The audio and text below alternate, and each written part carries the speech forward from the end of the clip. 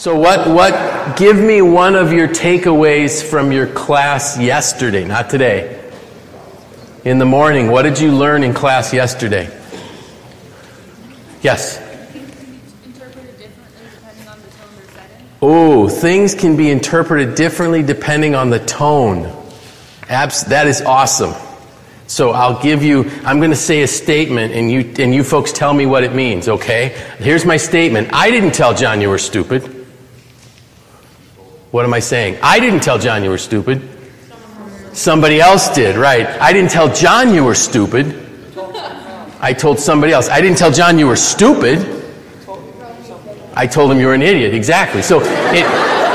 Right. So the reality is that is huge. The tone of voice is huge in our communication. So what was one takeaway from today, other than the fact that John's stupid? What was the takeaway from today's class?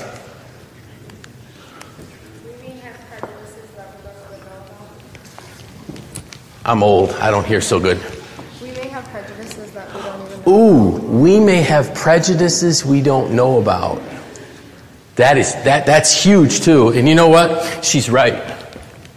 Every single one of us has prejudice. We just aren't aware of it.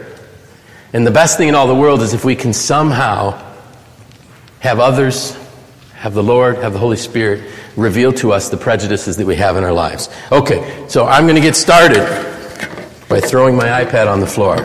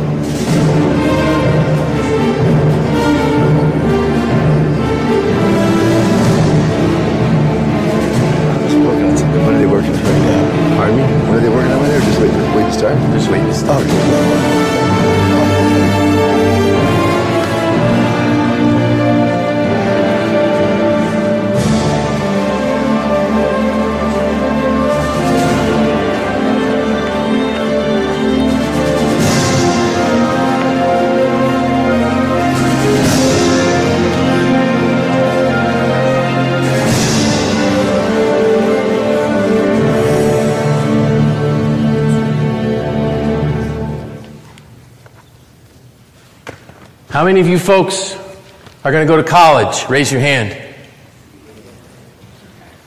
How many of you folks are excited about going to college? How many of you folks know anything about college? At least you think you do. Does anybody know the name of the song I just played? Probably not. It's called The Battle at Devil's Den. It was written to communicate the emotions and the horror and the danger at one of the most deadly battles at Gettysburg, a battle at Devil's Den, which was an area strewn with boulders. And as the armies fought over that area, they were exposed to all kinds of artillery fire.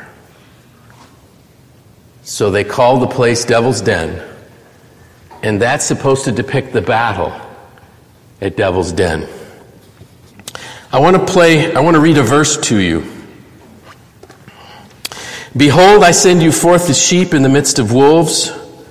Be ye therefore wise as serpents and harmless as doves. Full disclosure, I never graduated from college. I've taken courses in college. I have been a guest lecturer at college, but I did not attend a college and graduate from a college. I never spent, other than EMU and Juniata, I never spent a night in a dorm. So you're not here to listen to me today. I've got an expert that we've recorded. There was a gentleman. His name is Dr. Richard Baer, and Dr. Baer is a professor at Cornell University. He's a man of faith. His roots are in our church in the Syracuse area. Many, many years ago, I remember as a little boy his father being a preacher. But Dick spent his entire life in academia. And he's going to tell you what it's like from a professor's point of view to go to college and to be in college. I've got two brothers here that are going to share some life experiences. I also have some testimonies from some sisters that I'm going to read for you. I'm going to read it for you because I wouldn't want them to have to be here and tell you what they went through in college. I will read an excerpt for you. Like Lot pulled from the fires of sinful Sodom and Gomorrah, my soul and body were rescued. So, as Dick's going to say, we don't really want to scare you. We want to prepare you.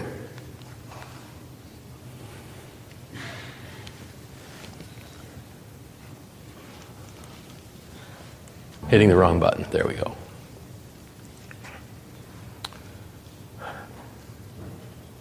I'll probably hit the wrong button multiple times today. Let's find out how Dr. Baer got started. Well, I started out actually in philosophy at Syracuse and in Germany at the University of Tübingen, and then did some biblical and theological studies and ended up doing a doctorate in New Testament.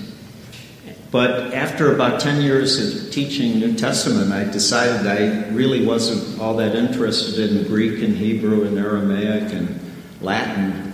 And I loved the teaching. The teaching was absolutely wonderful. But during that period, I began to develop more of an interest in ethics, the nature of education, but particularly how we treat our natural environment. And then about I think it was in 1974, Cornell invited me to come and start a new program in environmental ethics. And it was just a wonderful time. Universities are absolutely wonderful places. I'm going to say some critical things about Cornell and other universities, but the university is a marvelous place in many respects. I used to ask my mom, when I was much younger, what will Dick be when he gets through with college? Because it took me a lot of years. She used to shake her head and say, an old man. And in some ways she was right. But I say this because I'm going to be fairly critical of higher education. But at its best, higher education is really wonderful.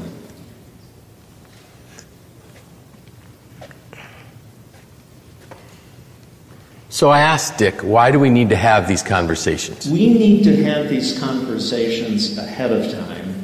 It's very much like if I were a Christian ecologist and I wanted to take a group of 30 people into the Congo in the heart of Africa to see God's beautiful creation in the jungle.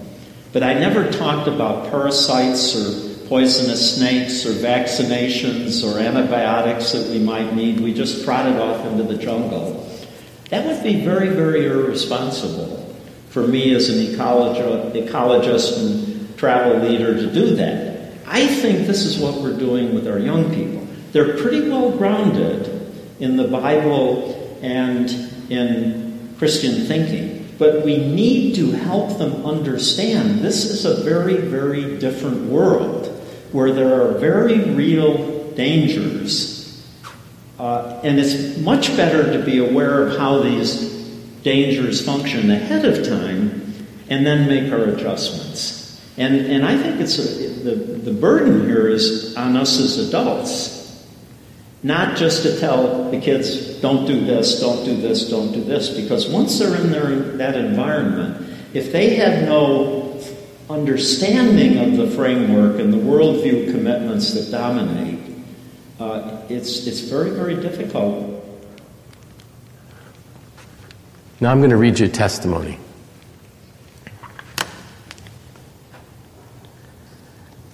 I had already been converted for several years when I went to live at school. I survived high school by avoiding the social scene and making youth group my sole friend base. Most people knew I was a Christian, and while I wasn't particularly outgoing, I had many opportunities to share why I was different. I felt that in spite of social pressures, I managed to come out on top, and God gave praise for getting me through it. Because of this, I wasn't too concerned about living away at college. Thankfully, the school was just over an hour away and I had a car, so I went home every single weekend. I knew it would be important to continue involvement in church, plug back into my family, and avoid the weekend parties and pressures to get involved in them. It seemed like the perfect scenario, but the truth was I had no idea that I was headed into an intense spiritual battle that I would barely escape from. I lived on a co-ed floor and had a social, non-practicing Muslim as a roommate. Most of our floor was freshmen, but we also had some senior guys on our floor. I realized fairly quickly that parties, drunkenness, and sexual talk and activity wasn't restricted to the weekends, and not being able to escape it entirely, combined with a bit of curiosity, put me in the middle of this environment.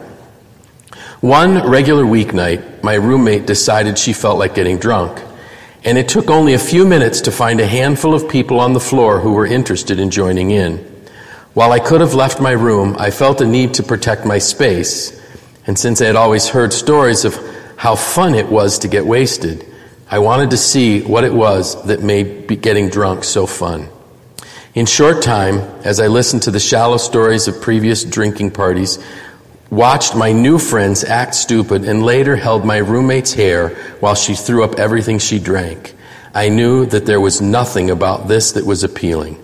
In fact, it was disgusting.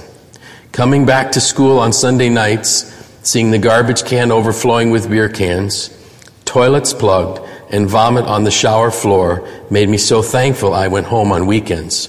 The stories I heard about what had happened made me even more grateful I missed it all. It quickly became apparent to my floor mates that there was something different about me. And while I was eager to share my faith, I wasn't prepared for their fascination in beliefs. In some ways, it seemed they admired and were attracted to my point of view, but at the same time, they were determined to see me fall. One of the senior guys in particular made it his personal mission to torment me.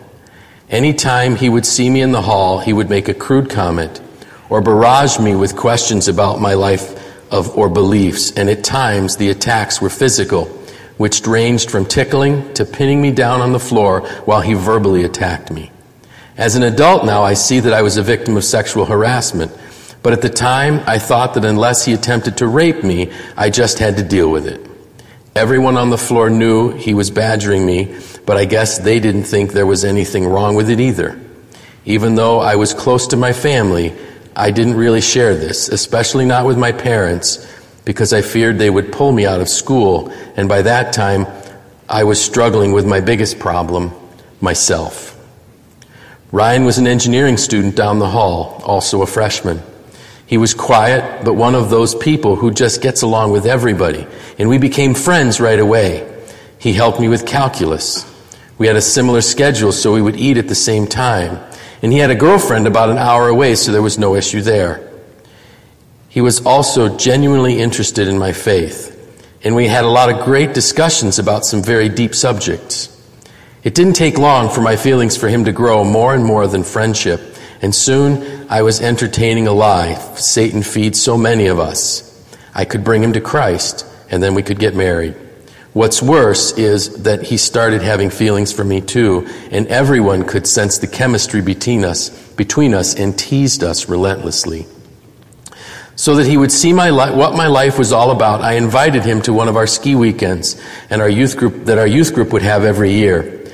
It was awkward seeing him at my parents' table where we stopped to eat on our way up north, and just awkward in general having him with the rest of my youth group. But I thought things were okay.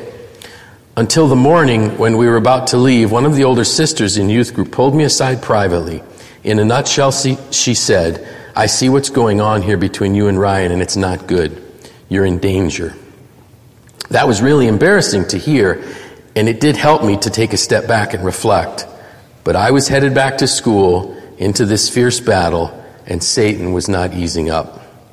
My feelings for Ryan continued to get stronger until one night, as I lay in my bed, a thought came to me.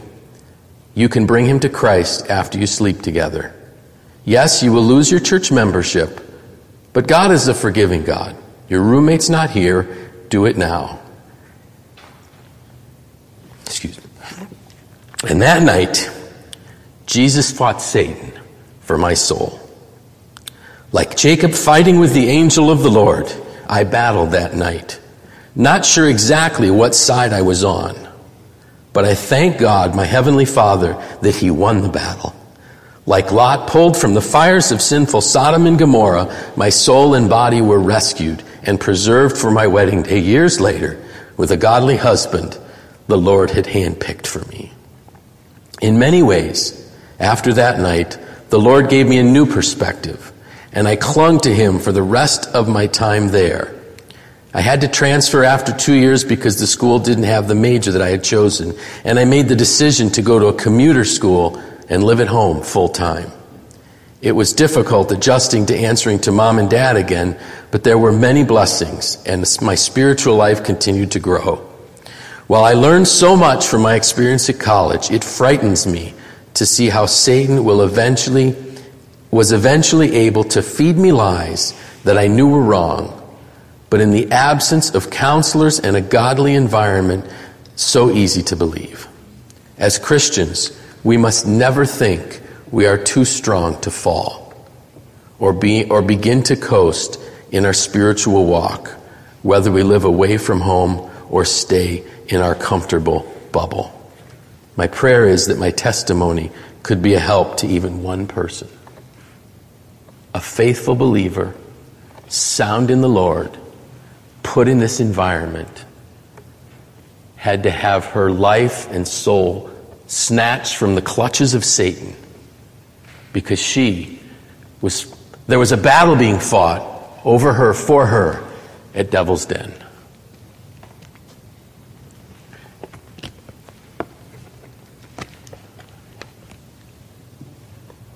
It seems to me we're not doing enough in the churches, most all churches, to prepare young people for the experience of higher education, because there are some aspects that are really subversive, that are really a challenge to faith, and I think there's more we can do to head that off. What does subversive mean? Anybody know? What's subversive? How about one of our educated people up front here? What's subversive? Underhanded deception. Underhanded deception. Thanks, Tom. So here's the professor who has spent his entire life in the halls of higher learning that says Christian young people are going into a subversive environment.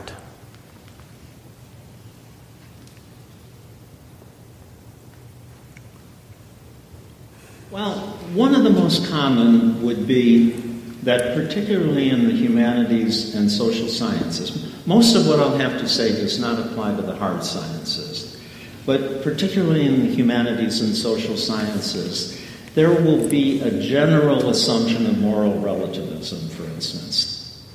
So let's find out what moral relativism is.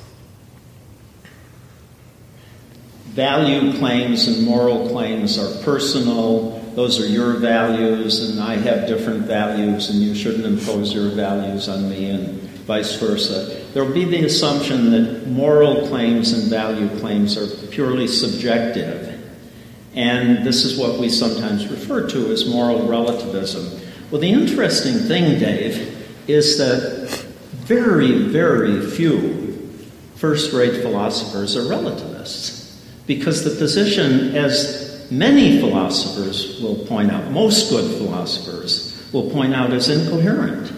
If you say that this is my tie and I say it's an albatross or a jet plane and we're both right, that's relativism in terms of factual claims. That becomes absurd. But the same thing, if you say it's okay to torture and kill and slander people, and I say those are very bad things to do, and we're both right, there's no conversation, and if you really think about it, there's no civilization. So moral relativism is pervasive in many of the humanities and in the social sciences, except it isn't applied consistently.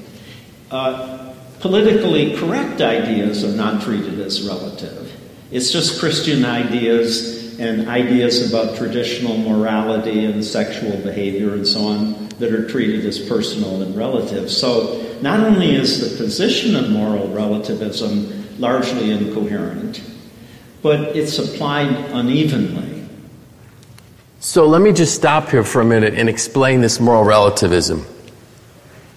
So what you're going to be faced with when you get to college or to university is that there are no absolutes. There is no absolute right and wrong. If you feel like it, it's okay, because that's okay for you. There's the total absence of really right and wrong and absolute values that we believe are based, we know of the absolute. The one absolute that never changes is God. And we know that God's word never changes, so we have absolutes in our lives. But when you get into this college environment, those absolutes are thrown out. You will be challenged by people to dismiss those viewpoints. And you'll be told, listen, that's just what other people have told you to think. You need to discover this for yourself. You need to determine what your own morality should be.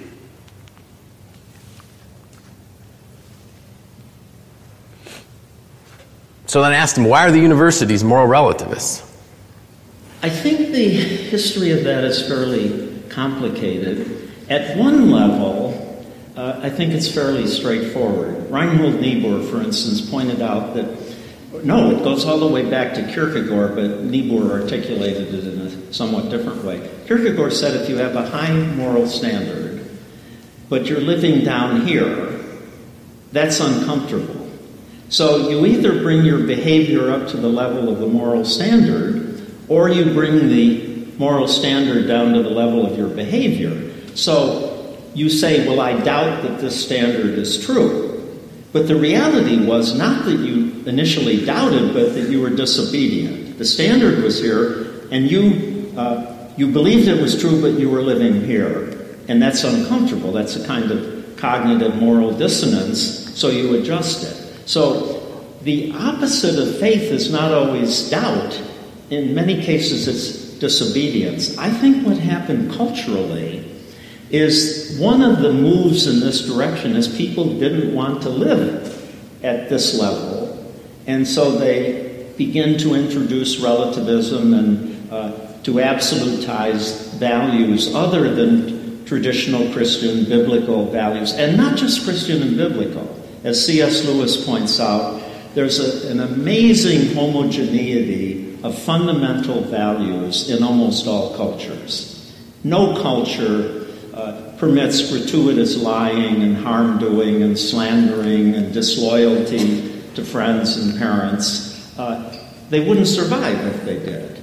But all of this is ignored in much of the discussion in academia today, so that people feel obligated to be moral relativists, even though almost none of them really are moral relativists completely, because it would be chaos.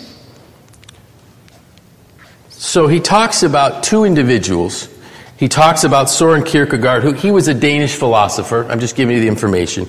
And Reinhold Niebuhr was a professor. He was active in the United States between 1955 and 1966.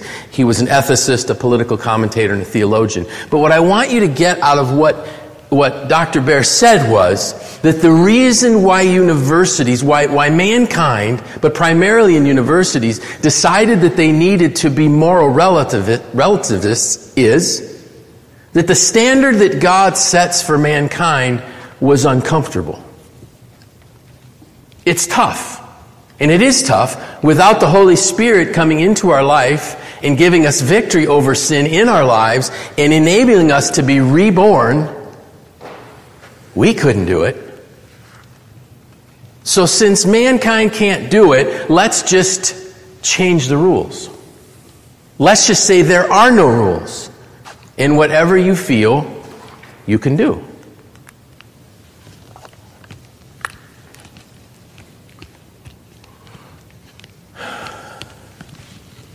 In a functional sense, the problem with schools today is they're absolutely pervaded with religion, but it's secular humanism. It's secular humanistic values and beliefs about the nature of reality. So this is helpful for young people to understand, because it's not that we're asking for special privilege for having Christian beliefs get a hearing. We're simply wanting equal time. We don't want to be in a school system paid for by tax dollars where secular religion, secular humanism is promoted as the orthodox. So that's a much, much bigger subject. But to have some of this understanding ahead of time for young people, it really is like getting vaccinations and protecting yourself for this experience. And I just realized that I'm not reading the questions that are on the screen, so anybody that listens to this CD or MP3 has no idea what the question was that I just asked him. But the question I'd asked Dr. Bear was, does Christianity have a place in universities? So I want you to catch what he said. What we're doing here is similar to being vaccinated against what we're going to face when we enter these halls of higher learning. You need to be prepared. You need to be aware, and we've got a lot more advice from him, but this is the whole purpose of this, is for you to not go into that environment completely blind as to what's going to happen.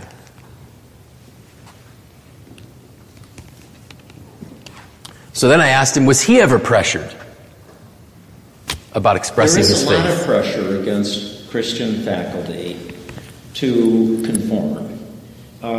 For instance, not only for faculty, but also for graduate students, it's almost impossible to do research today on certain fields like gay marriage or homosexuality, where you're likely to come up with negative results that show it as very problematic. Your future is in trouble. You will not get tenure in most cases. As a graduate student, you'll have trouble getting hired.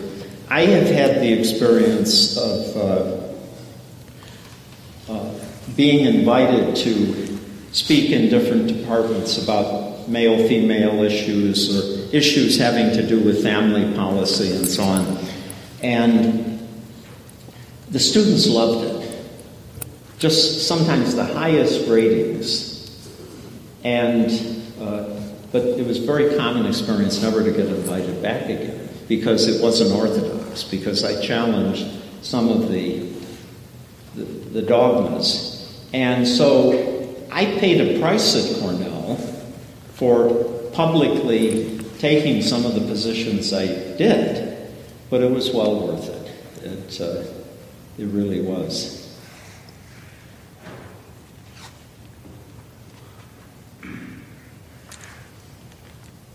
That's a question. And I think it's interesting that, this is reality here. You're going into an environment where these professors have been there a long time. They've got all kinds of degrees that say they're smart, and they're extremely brilliant people. But I asked Dick, I said, Dick, can students challenge professors? Not as often as would be desirable. Let me put it this way. 60 years ago, almost 65 years ago when I was in college, you could argue with professors still about Christian faith. Today, most faculty won't even want to argue with you. They just ignore a lot of the Christian claims. And particularly if they can label them politically incorrect.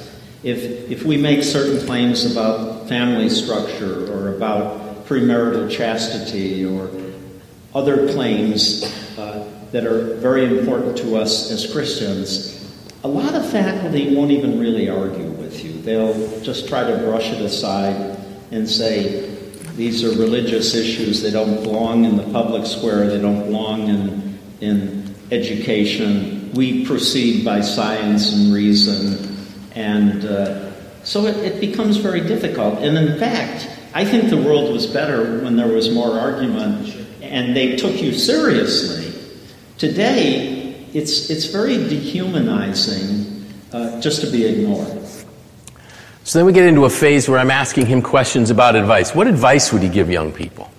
And how can now students address moral relativism? We ought to help them understand that the way the world really is much closer to traditional biblical and Christian thinking than the university is willing to admit. And relativism is a good example. That almost nobody really is a relativist, understandably, because there would be chaos. So to help them understand that we can have certain moral commitments and hold these commitments with conviction, that is fairly liberating. Don't let somebody tell you you can't hold your faith to be true. Don't let anybody convince you that what the Bible says about morality and about family is wrong.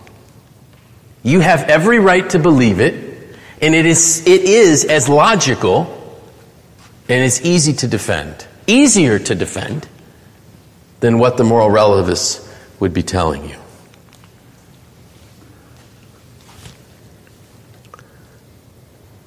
Then I asked him, can they express their faith in academia? So one of the things that I would think would help young people is to realize that the public square, public discussions at board meetings, school board meetings, and zoning board, and all kinds of issues, or religion and politics, Christian thinking has just as much right to be part of that public discussion as does secular thinking. And I think this would make young people less nervous about talking in a natural way about Christian beliefs and values. For instance, if you're talking about family structure, we don't have to quote Bible verses. That doesn't always work as well, just as it wouldn't work well for a communist to quote Marx and Lenin in an American public school. But what we can say is something like this. From my background as a Christian, we view family structure this way. Or from my belief as a Christian, we believe that marriage should be between a man and a woman. It should be lifelong and so on. Catch what he said there.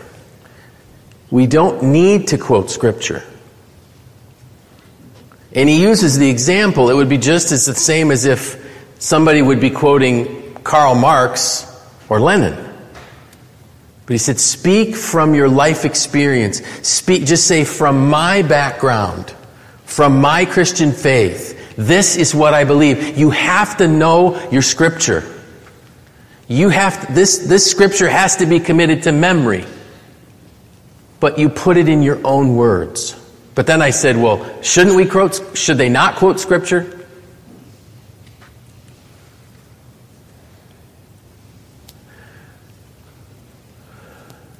There's nothing wrong with quoting Scripture, except that sometimes it turns off the other person. Just as if a Marxist at a school board meeting keeps quoting Lenin or Marx, that doesn't help his cause. So I find it helpful to say something like, from my background as a Christian and from our tradition, we look at this way. Now, we believe that's the right way to look at it, but we don't have to come out and say this is the only way to look at this. So it's a little bit like when my wife and I invite people to dinner, and maybe some of them are atheists or Muslims or Hindus. When I pray, I don't just omit the phrase, in Jesus' name, but I don't say, we pray in Jesus' name. At the end of the prayer, I say, I offer this prayer in the name of Jesus. Amen. And I think that's a matter of respect. It's a respect for the person who isn't a Christian, but it doesn't compromise my belief that we pray in Jesus' name. So there's nothing wrong with quoting Scripture, except it usually is ineffective in a public setting. It can be very, very effective in a one-to-one setting, but when we make the argument publicly, we ought to, wherever possible, find reasons that will be generally acceptable. I love the point that he made there. So he uses the example, he says, when my wife and I have dinner guests over, and you can imagine the diversity of the dinner guests when you are a professor at one of the most prestigious universities in the world. It's an Ivy League school, Cornell is. Has an amazing campus, by the way. He says, so I bring them together so I may have an atheist and a Muslim at my dinner table. He says, I don't want to offend them. But he doesn't want to omit his prayer, and he doesn't want to omit the fact that he's praying in Jesus' name, which how we're told to pray. So he simply says, I offer this prayer in the name of Jesus. Not afraid of his faith, but making sure that he's not offending anybody else. Think about the Apostle Paul on Mars Hill. He could have said, you people are fools. Look at all these dumb idols you worship. But he didn't say that. He didn't attack the fact that they were worshiping them. He said, I perceive that you're superstitious, or forgot the word that he used. But I noticed you have an idol here to the unknown God. That's the one I want to introduce you to. He didn't condemn them. He brought truth to them. So then I asked Dr. Baer, what can you do when you're challenged by a professor? I wish I knew. That is an extraordinarily complicated issue. And my guess is that God calls different individuals to handle it in different ways. I think somebody who's really got a thick skin and a bit aggressive and likes argument, I recommend get into the arena and let your beliefs be known. Others may need to be a little quieter. I think on the whole students err by being too quiet, but the problem is there are some professors who really will grade you down and treat you badly if you disagree with the political correctness. They really will. And there's a lot of discrimination. There are professors that will grade you down. And there's a lot of discrimination. I've asked Tim to come. Tim, you experience... Well, first of all, I'm going to do this kind of like I did with Dr. Baer. So what college do you go to? So I attend a small university in Syracuse, Le Moyne College. It's about 20 minutes from the Syracuse Church. Can you talk louder? Because I'm not sure that microphone's... I'll come closer to you. You want me to try the other one? Okay. Okay. So you go to Le Moyne. Now, what is the history of Le Moyne College? What type of college is it? So it's actually a Jesuit, which is part of the Catholic Church. It's a Jesuit college. There are priests that live on campus. And so that wasn't the reason I chose the college, but I kind of went with the expectation that at least they wouldn't be teaching apostolic teachings, but they would be Christian friendly, was my expectation. So what happened when you enrolled in a class that was supposed to be on American Catholicism? Yeah. So that wasn't a class I chose. that I really wanted to take, but part of their curriculum is you have to take philosophy courses and religion courses and theology. And so last fall I took American Catholicism, figuring it would be a safe course. It wouldn't be something that would be,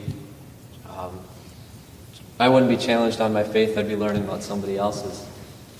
And at the beginning I thought it was going pretty well. Based on some of the conversations that we were having in class, it was mostly discussion based. My faith came up and we talked about it in class. The professor was asking me what church I go to and what we believe, and I felt pretty comfortable with it. Things started to get off the tracks a little bit when he started explaining the history of the Catholic Church and went back to where Christianity as a whole comes from.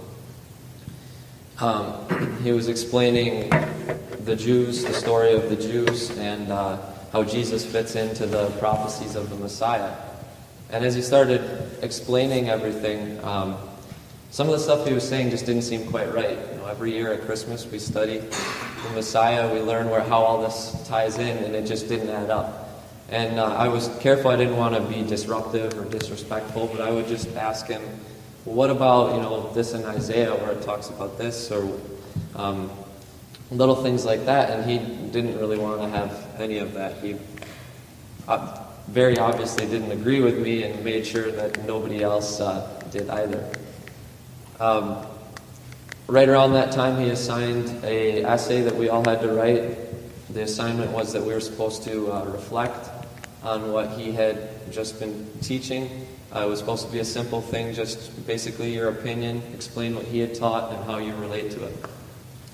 So I thought, well, this would be a good opportunity. I'll explain what he said, and then I'll write what I believe, what the Bible says, and I added lots of different verses in there, and a short paper, didn't think anything of it. Around the same time, he decided to show a movie, and when he started explaining in class what the movie he was going to show us was, something about it made me think, I got to look up this movie. I'm not so sure this is something I want to watch. And sure enough, I found out that this movie is horrible. I mean, you talked about blasphemy. That's all this movie is. And it's just terrible the way it depicts Jesus. It's about the life of Christ. And I thought, there's no way I can watch this. I'm not going to be comfortable at all. And so I decided, you know what? You can miss 3 days without him taking any points off. I'm just going to not come up to class that day. Not going to be a big deal. Next time we had class, I come in and find out that the movie has 3 parts, and he's going to show the other 2. So now it's awkward, right? You're sitting in class, he's about to show a movie. And to make it worse, he comes and sits next to me once the movie starts playing because there's an empty seat. So I'm trying to figure out what I'm going to do, and I just leaned over to him and said, hey, I have to leave in a few minutes. He said, okay, just watch this scene, and then you can go. So I left. And that evening I was talking with you, and I was praying about it, and I thought I really should at least explain myself. He probably knows why I didn't want to watch it, but I should at least give him the courtesy of explaining. And so I did. Didn't think anything of it. I sent him an email. Right before I went to sleep, I got an email back, and it was very short. It basically said, okay, I understand. It will count against you for the attendance policy. By the way, the paper you just handed in, you got a 0 on it, and I need to talk to you about it. I thought, okay, great. Gave me a good night's sleep that night. Next time we had class, I talked to him. We went out in the hallway. He tried to be nice about it. He gave me the paper back. There was comments all over it. He had a couple interesting things to say. One was he expected me to not want to watch the movie. And when I thought about it after, I realized if I would have just gone along with it, watched it, whatever, write in my notebook or something while it's playing and try to ignore it, that would have been a terrible witness. He knew my faith, and I would have just been sitting there listening to something that was completely against it. So I was glad that I hadn't just sat through it. But he told me just look at the comments in the paper. He also explained that though he did put a big F on the paper, he wasn't going to count the grade against me. And I'm very thankful for that. That was an answer to prayer. But when I got home, worked up the courage to read what he had written on my paper, I wanted to forget it for a while, but eventually I went and looked it up. And I just want to read you one of the quotes on there. There was pages just covered in the stuff that he was on his comments. But here was just one of the things he said. If you want to engage with historical criticism, a non-theological analysis of the Bible in historical context, in dialogue with fields of history, archaeology, linguistics, etc., you need to know a lot of information which takes years to integrate. Biblical interpretation is fine, but not as a contradiction of non-theological thought. So I had hoped that maybe I misunderstood what the assignment was, and it was just a misunderstanding. But what I found out when I read it was he was upset because I challenged what he had said based on what the Bible says, and I didn't have to get a doctorate to do that. So you challenged his intellect. Yeah. And he got an F. Now, thankfully, it didn't count against you, which is kind of unusual. Yes, it is. But probably the answer to prayer. So here he goes to a Jesuit school that boasts about the fact that they're based on Christ, and it's the Catholic Church is supposed to have oversight. It didn't matter. What religion was your professor that was teaching American Catholicism? He didn't have it. It was some backwards thing that he had come up with mixed with all these different religions. It didn't make any sense. So, there you go. Thanks, Tim. Real life.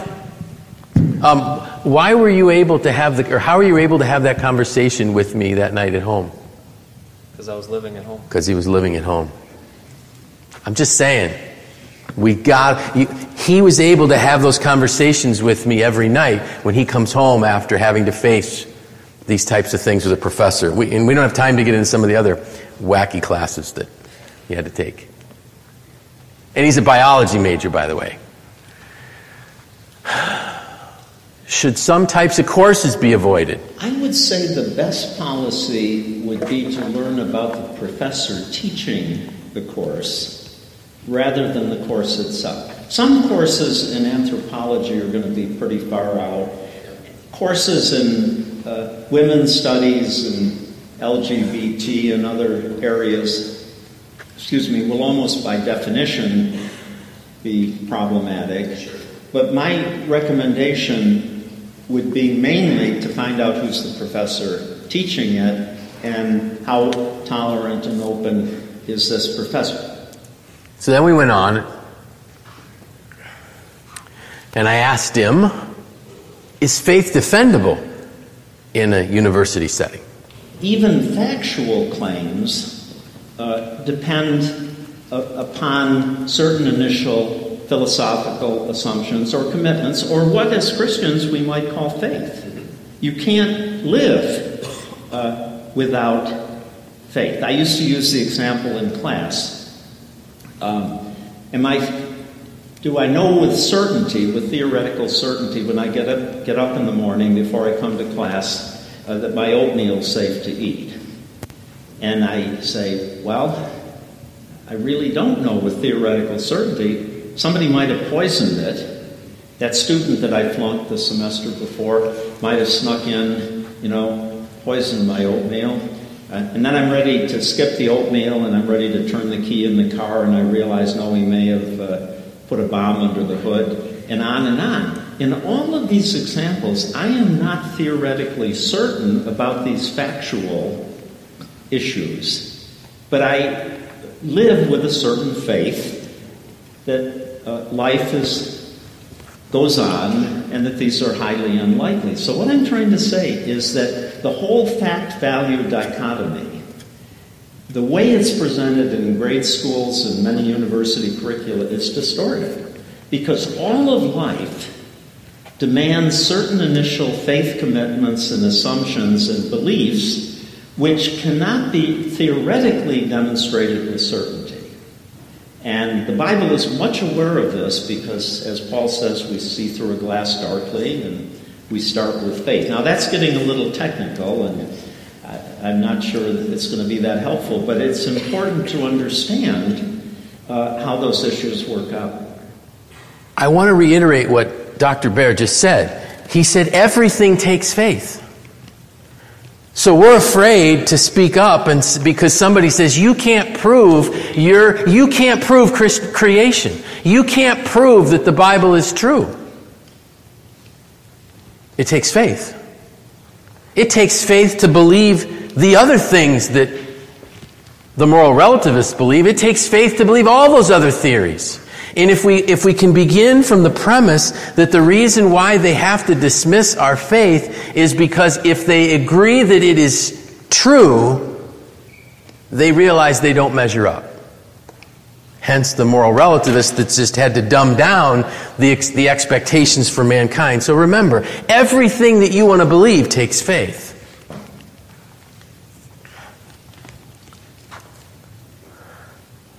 So then I asked him, how does secular reasoning compare to Christianity?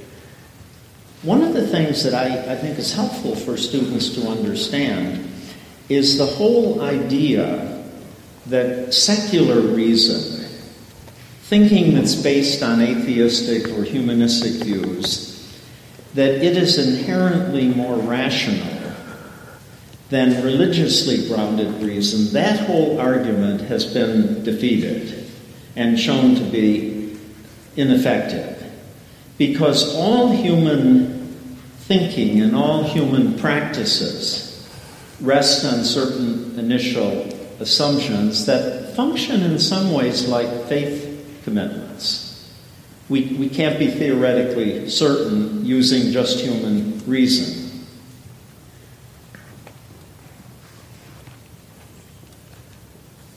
And then I asked him, is Christianity logical?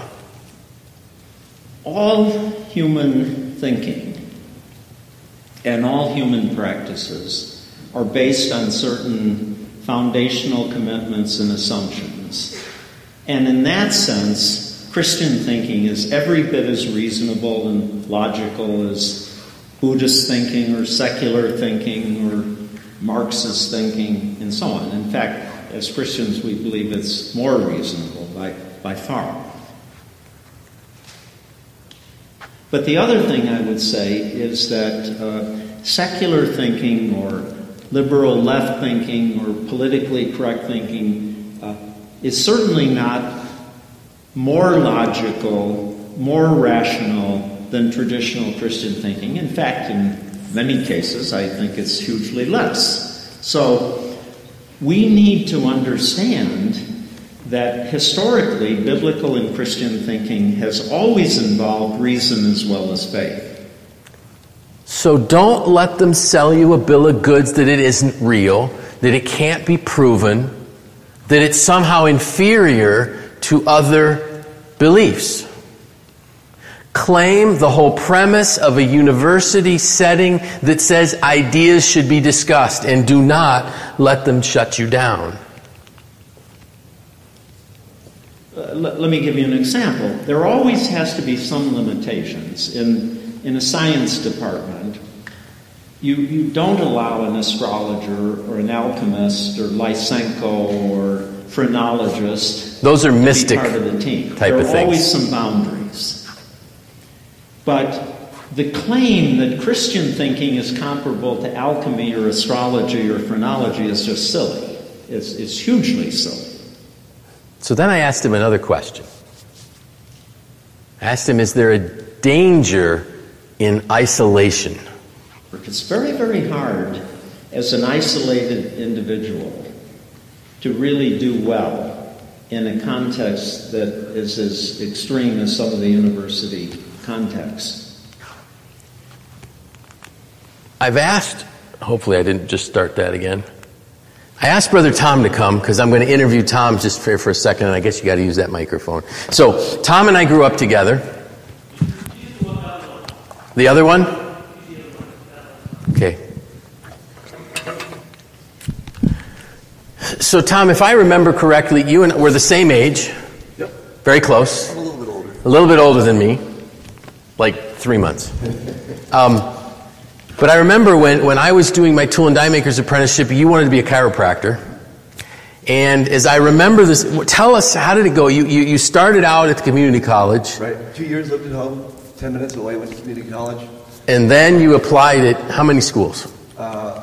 Well, there's not a ton of chiropractic colleges. I was living in Syracuse, so I was kind of looking more East Coast.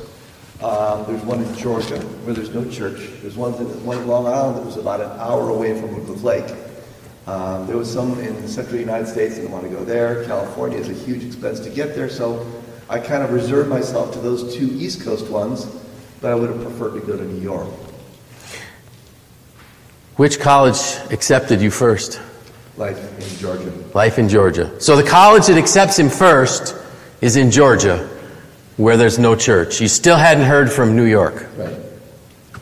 What happened next? I was provisionally accepted at New York then for a later semester or something like that. I forgot exactly the details. But so I had to make a decision, and so I said forget about Georgia. Primary reasons being my parents were strongly encouraging me, you have to be by a church. And of course there's Christians in Georgia, but I love this church and I wanted to be part of it. And so I said, let's forget about that and hopefully it can work out for me in New York. So think about this, young people. You go through school, through high school, and you try to keep your grades up because you want to be accepted into a college. He gets accepted to the college where there is no church. And then that college says to him, you need to tell us yes or no. Are you coming or not? He says no to the college that accepts him and waits. Why would you be willing to do that? Well, God has plans, and I didn't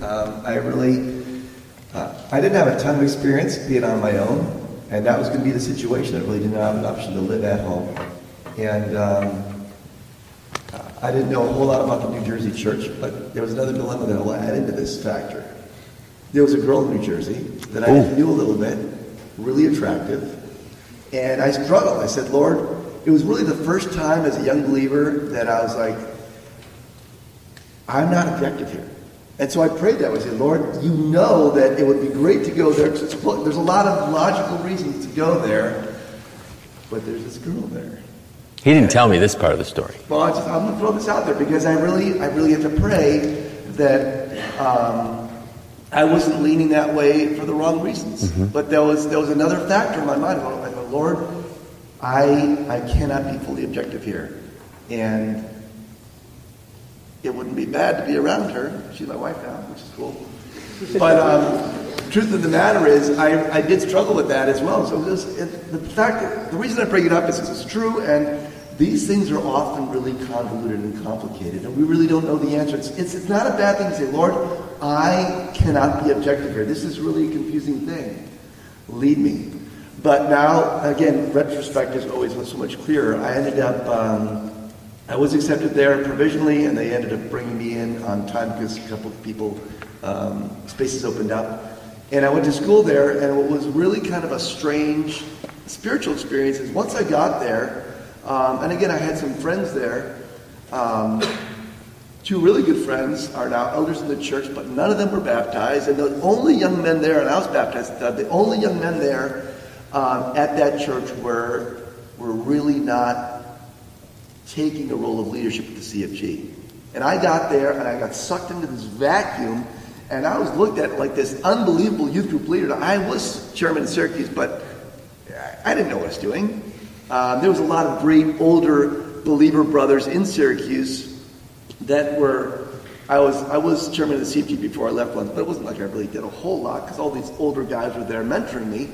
But when I got there was none of that, and I found that the Lord really placed me there because that CFG really gelled as a group, and we had a great time together, and I was definitively a leader there, even though I really didn't feel like I knew what I was doing, but everyone supported me, and it's a lot easier to lead when everyone's like, do it, and we'll follow you. So it was really, I knew after the fact that the Lord really wanted me there, and even though there was a cute girl there, I was just her friend, and kind of actually probably treated her colder than everyone else. But again, I was able to see her work in CFG. He wasn't even a Christian when I got there, but she became a Christian when I was there, not because of my specific intervention. But ends up that I got to know her on a very personal basis, and to know her family.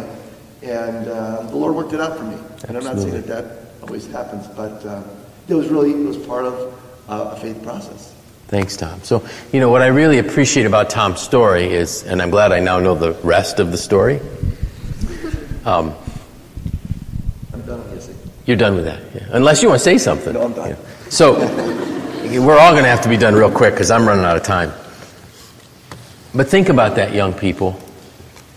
He says no to the school that says, yeah, we want you, but you need to commit because it isn't where there's a church. And what does the verse say? Seek ye first the kingdom of God and his righteousness, and all these things shall be added unto you. Matthew 6:33, I believe. He makes that decision, that faith-based decision. I need to be where there's a church. His parents are happy, and look what the Lord was able to do with him. He takes him to where he's desperately needed to fill that role of a young leader, and blesses him with a help that was meet for him as the bonus on top of the whole thing. I probably would have been happy if there would have been a chiropractic college in Syracuse, but we still were able to stay connected. I want to read another testimony from a sister. I grew up in a Christian home and always desired to be a follower of Christ. I was baptized in our church during high school and had a strong desire to spend time in God's Word and with our church family. I went to a large high school but easily bypassed the many negative influences around me, content to spend time with a small group of girlfriends and my church youth group. I didn't think I gave much thought to the temptations that would bombard me as I started college. I lived at home and commuted to campus every day. I never lived in dorms or joined any social clubs that would pressure me to party or drink. I felt solid in my faith and confident in who I was and what I stood for. What I wasn't careful of in my young faith was the fact that Satan tempts and attacks both weak and strong believers, especially those who desire to be close to God. And attack Satan did. What I wasn't prepared for was the attention I would receive from the opposite sex as soon as I stepped on the campus. This really had not been an issue for me in high school, and all of a sudden I had guys coming up to me in the libraries, restaurants, in lecture halls, and while I sat on park benches asking if I would go on dates or if they could take me out to coffee. The first couple of times it was easy to brush them off, especially when they were complete strangers. But Satan loves to attack in subtle ways, and when his first attempt fails, he tries harder. Later on in my freshman year, I had one young man start leaving his bag behind in a classroom where I had class next, just so he could talk to me a little each day. And I looked away and lost my spot. He was charming, handsome, much older, and drove a European sports car that cost more than my college tuition. I will be honest and say that it felt good to be noticed by someone like that. And instead of relying on my identity in Christ, I began to thrive on the attention this young man would give to me. I made it clear early on that I had no interest in dating this young man, but I had no problem being friendly. Before long, even though I never called it dating, I was going to lunch with this young man, talking to him on the phone, and had totally given myself emotionally over to him. I had compromised and justified my actions and totally disregarded the tugging of the Holy Spirit's warning of me of the dangers of going down this road. As time went by, I could feel my relationship with my parents becoming strained from my constant half-truths of my daily whereabouts, and I distanced myself from church friends and youth group. One night, in the midst of all of this, one of the ministers from church called and told me that God had placed a burden to pray for me specifically on his heart. His phone call and words hit me like a ton of bricks. God was using this dear brother to convict me of my sin and bring me to a realization that I needed to repent of my actions and stop spending time in communication with this young man. I will say that it wasn't easy to cut things off cleanly, and I still carry scars from investing so much of myself into this person I would never have called my husband. My prayer for young college students is a prayer for wisdom to identify Satan's attacks and for courage to withstand his fiery darts. I feel strongly that it is important to stay close to family and church family. Find godly mentors in church to keep you accountable and have them keep you honest and accountable in all areas of your life. If you are holding things back like I did, there's probably some area that needs accountability and confession. It's also important to be open and honest with your parents. As important as godly friends are, parental accountability is even more important. A friend may not give you the same advice. Parents will. And as hard as it may be to open up to your parents, they really want what's best for you and to keep you from pain and baggage. Lastly, we know God is always watching. But if you ever question if you're going somewhere you shouldn't or in keeping questionable company, ask yourself if you would still feel comfortable if your mom was there too. So now we've heard a lot from Dr. Bear. We've heard a lot from the brothers that were here in person. I've read you the testimonies from the sisters, and I went back with Dr. Bear and I asked him the question, should young people be afraid to go to college? Let's hear his response. No. I think that they should be wary. We should prepare them. But I don't think they should necessarily be more afraid to go to college than to work for a Sears Roebuck or some company or do most anything, because it's a dangerous world in many ways. But on the positive side, when Christ is in us and we are part of the body of Christ, we have great strength and God will protect us. But my sense is, no, we should not be afraid, but we should be prepared. Just like, to go back to the jungle illustration, the ecologist should not be afraid to take people who want to know what the Congo is like into the jungle, but he would be irresponsible not to help them prepare for it in a reasonable way. So the responsibility is with us, with parents and churches and so on, to help prepare our young people for this experience. But the academic life is absolutely wonderful at its best. It's incredibly wonderful when it works well. So, my dear young people, my brothers and my sisters, those of you in the room that have given your lives to the Lord, and unfortunately at this point there's only 30 of you, but I have these words for you, and they're found in Paul's letter to the church in Ephesus, the 6th chapter. Finally, brethren, be strong in the Lord and in the power of his might. Put on the whole armor of God, that you may be able to stand against the wiles of the devil.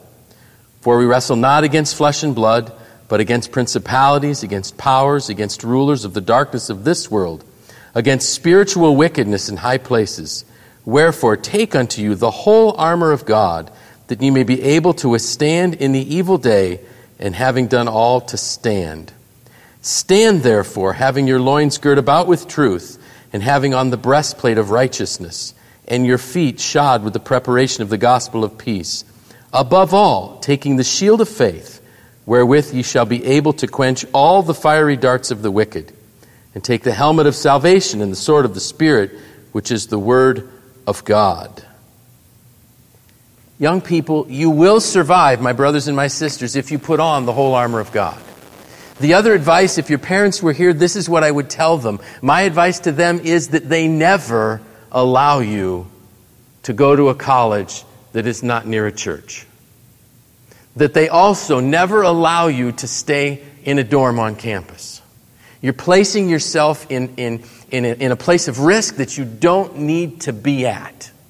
We have churches throughout this country, from coast to coast, north and south. Parents need to make sure that you're where there's a church. So my brothers and my sisters, don't be afraid.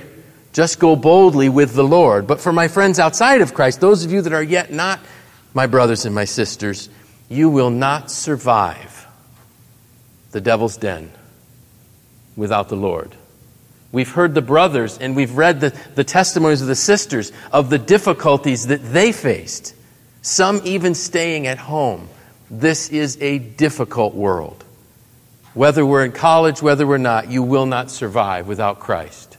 But as the Apostle Paul said, I'm persuaded better things of you, And I wish you that the Lord would convict you, that He would speak to you, and that the next time we could meet, we could all be brothers and sisters in Christ.